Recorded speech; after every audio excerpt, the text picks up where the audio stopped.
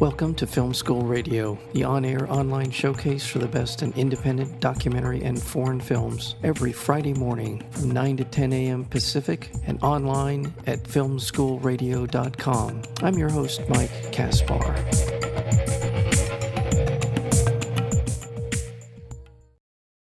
In Alex Neville's new documentary film, Ferroequinology, we follow the travels of two artists enthralled by the uncanny lure of locomotion, set out on a journey across America. Andrew Cross chases freight trains through the Black Rock Desert in Nevada in pursuit of the perfect landscape shot. McNair Evans travels on an Amtrak train from San Francisco to Portland, sharing stories and making portraits with fellow travelers.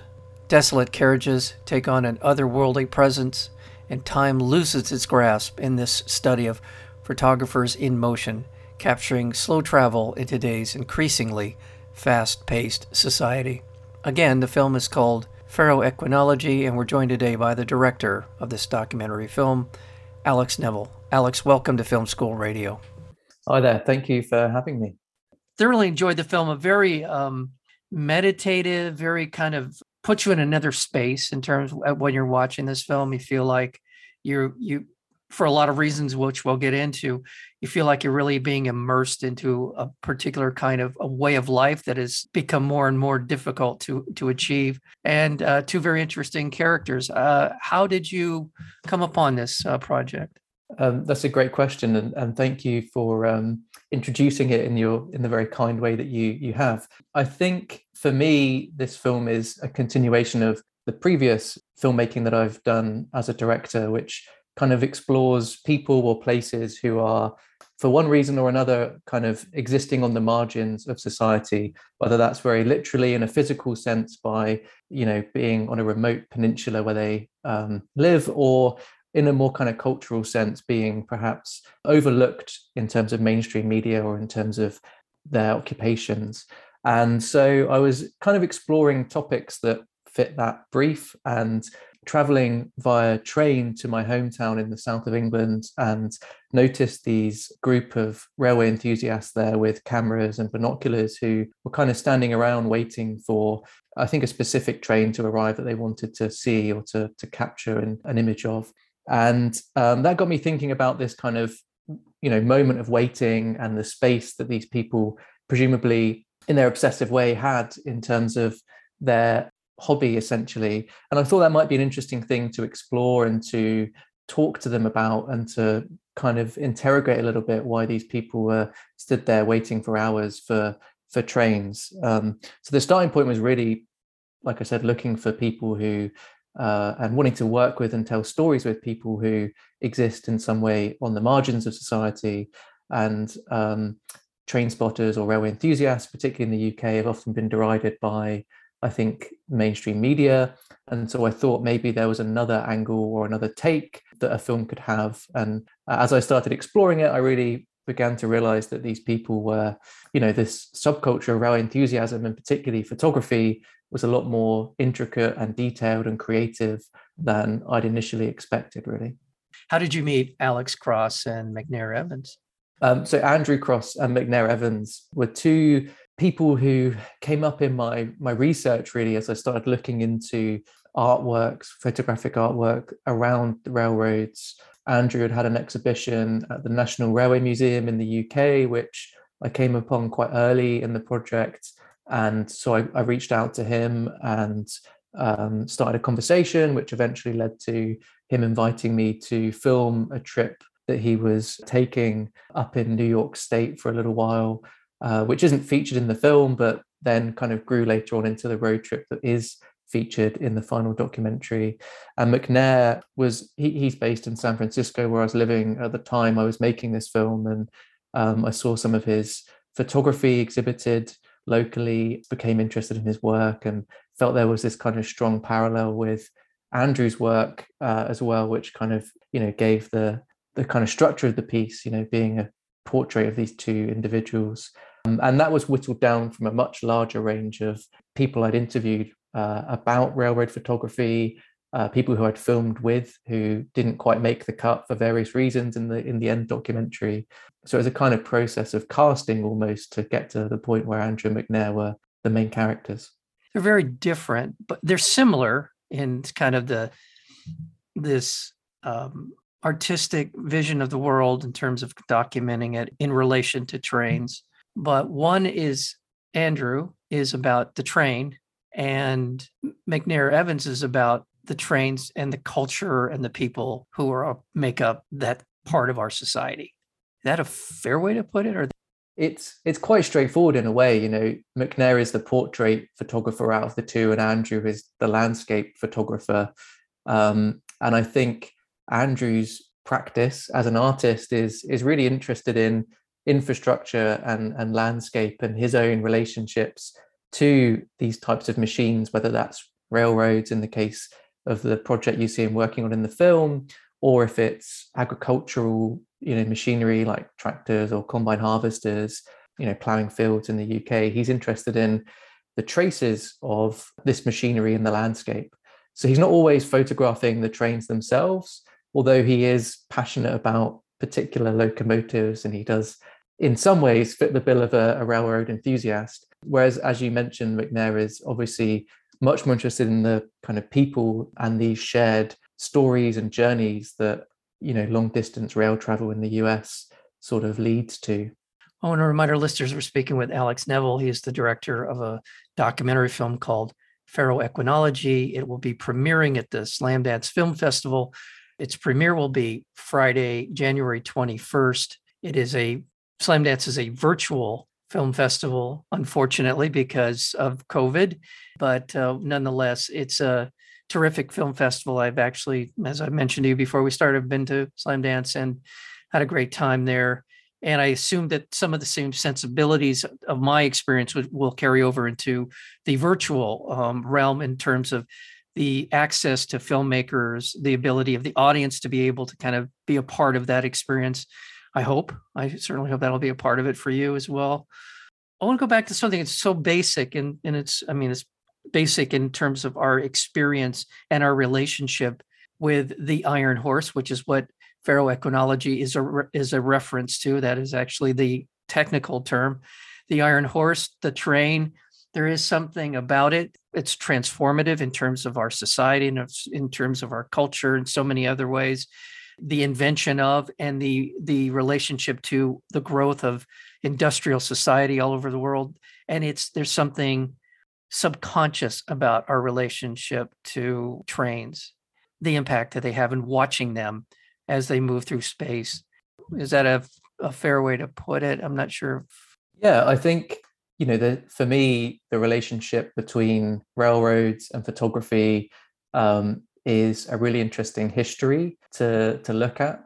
And certainly when I was thinking about making the film in the development process, coming from a slightly academic background, someone who works in a university and teaches filmmaking and film studies, I was drawn to these kind of studies of the two technologies and how they developed and how in many ways they were kind of intertwined. And so I think that was something that was perhaps a little bit subconsciously in some way there in the back of my mind whilst working on the film.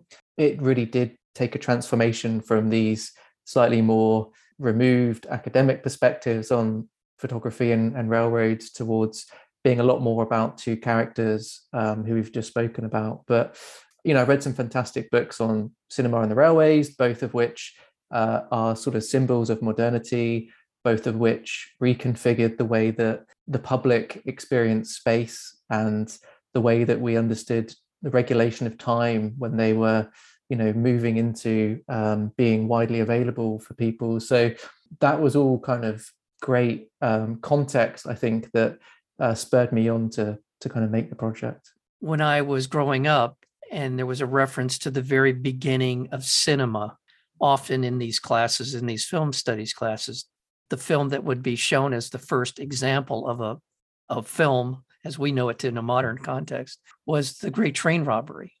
So it's in that relationship to cinema. Again, there's something emotive about seeing a train travel through time, through space, as you see it as you hear it, as you feel it. There's the experience of being around trains. Is there's something emotional about watching and being in a train as well? Yeah, and I think a lot of people have that experience, and would share that point of view. Maybe the in some ways the experience of being on a train is comparable to watching a film. You have the window which frames a viewpoint on a landscape and a kind of changing perspective. You're sat there with other captive individuals for a set amount of time, usually.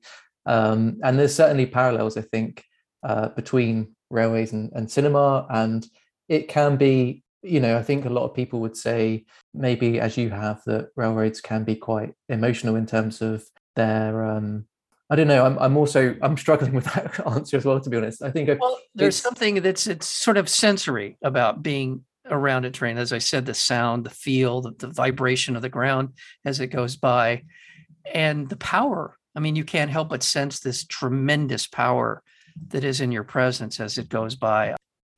McNair's work in this documentary is around the long distance railroads in the US, and certainly because of the vastness of that country, and because of the railroad infrastructure there, I think that experience that you've described a little bit is common to people who are taking Amtrak trains across the US as well. It's certainly for me, when I was living over there, it was one of the things that was interesting about the railroads that distinguished them from the journeys that I'd had over here in the UK. It's unusual to spend a night on a train here, whereas if you're taking Amtrak over there in the US, it's definitely a quite a common occurrence. And there is that shared kind of communal experience of the train car on one of those long distance journeys. When we were filming McNair's part of the documentary, obviously we'd be interacting with people around us, not only those who've made it into the film, but other people who might not have wanted to be filmed, which is something obviously as a filmmaker you respect and understand, and you're not always going to be able to work with everyone that you meet, but yet we still had that kind of onward journey with those people. And so there was still a sense of a relationship, even if they aren't in the project, in the same way as the people who we did film and who McNair did photograph. After the parts that you see in the film, there was also a kind of continuation where we might speak to them the next day, or a few hours later. So it's a really kind of interesting communal, you're all together in that space for quite a while on some of those journeys. There is something, our connection to them, and the fact that we've referred to them as iron horses, that was the nickname given to them, is another thing, another relationship we have that has had a tremendous impact on our culture and on our civilization. So there's a lot here. It's a really terrific film of ferroequinology. And again, it will be screening virtually at the Slamdance Film Festival. And you can go to slamdance.com to find out more about the film festival, as well as how you can watch ferroequinology. Slamdance is not something that just happens for these few days in Park City. They have events all year round, so you should be looking for them as well as supporting the people who make it happen. Is this the world premiere for the film, or have you... This is the North American premiere. It was shown in the Chichester Film Festival here in the UK in summer, which was the first public screening of it. What was the reaction? Good. Yeah. I've been really pleased with how the film has been received so far. It was Chichester is a much smaller festival than Slamdance, so the crowd wasn't of the scale that I'm hoping Slamdance might attract, being a much kind of more well-known event. So it's hard to say really at this point, but certainly having it selected for the festival is fantastic, and I'm really pleased that it's getting out there and keen to have more conversations around it, really. I did fail to mention it's in black and white, and I love the look. I love the way that it in some ways it draws you in to the film and draws you into the experience of the film. It also reminded me a lot of especially Andrew Cross's section of the film. It really reminded me of Paris, Texas, the film, Wim Wenders' film, in that relationship of people to the landscape, to the world around them, and even to some degree McNair Evans part. I mean, the whole film has that kind of vibe to it. It's about relationships. It's the visual. It's also the emotional part of the film for me. And so I thought it was. I hope that's a fair comparison. But I just had the look and the feel and the pace of Paris, Texas for me was a reference. But wow, well, thank you so much. I mean, that's high praise in my books. I love Paris, Texas. So yeah, and I think certainly what we were trying to do when we were editing the film, and something that I was sort of thinking about during the shoot as well, was the kind of slowing down that train travel involves, and trying to capture that process of waiting, really, whether it's waiting during your journey and having those kind of taking the time to have those conversations with people on a train trip, or whether it's in Andrew Cross's case, slowing down and experiencing the environments and the like I said, those kind of infrastructure spaces around railroads that he's interested in. So a lot of the film, in a way, is actually about that sense of slowness and slow travel, I guess. Yeah, and especially for McNair Evans' part, where we're hearing people's stories. And one of the experiences for me of Paris, Texas, was those quiet stories of people's lives, regular people's lives, and what they go through, and the daily experience in a hard scrabble kind of environment. And so, well, congratulations to you, Alex Neville, for your work, and congratulations on Slamdance, and hope you'll join us again with when the time comes with a new work. Absolutely. Thank you so much. It's been great to talk to you.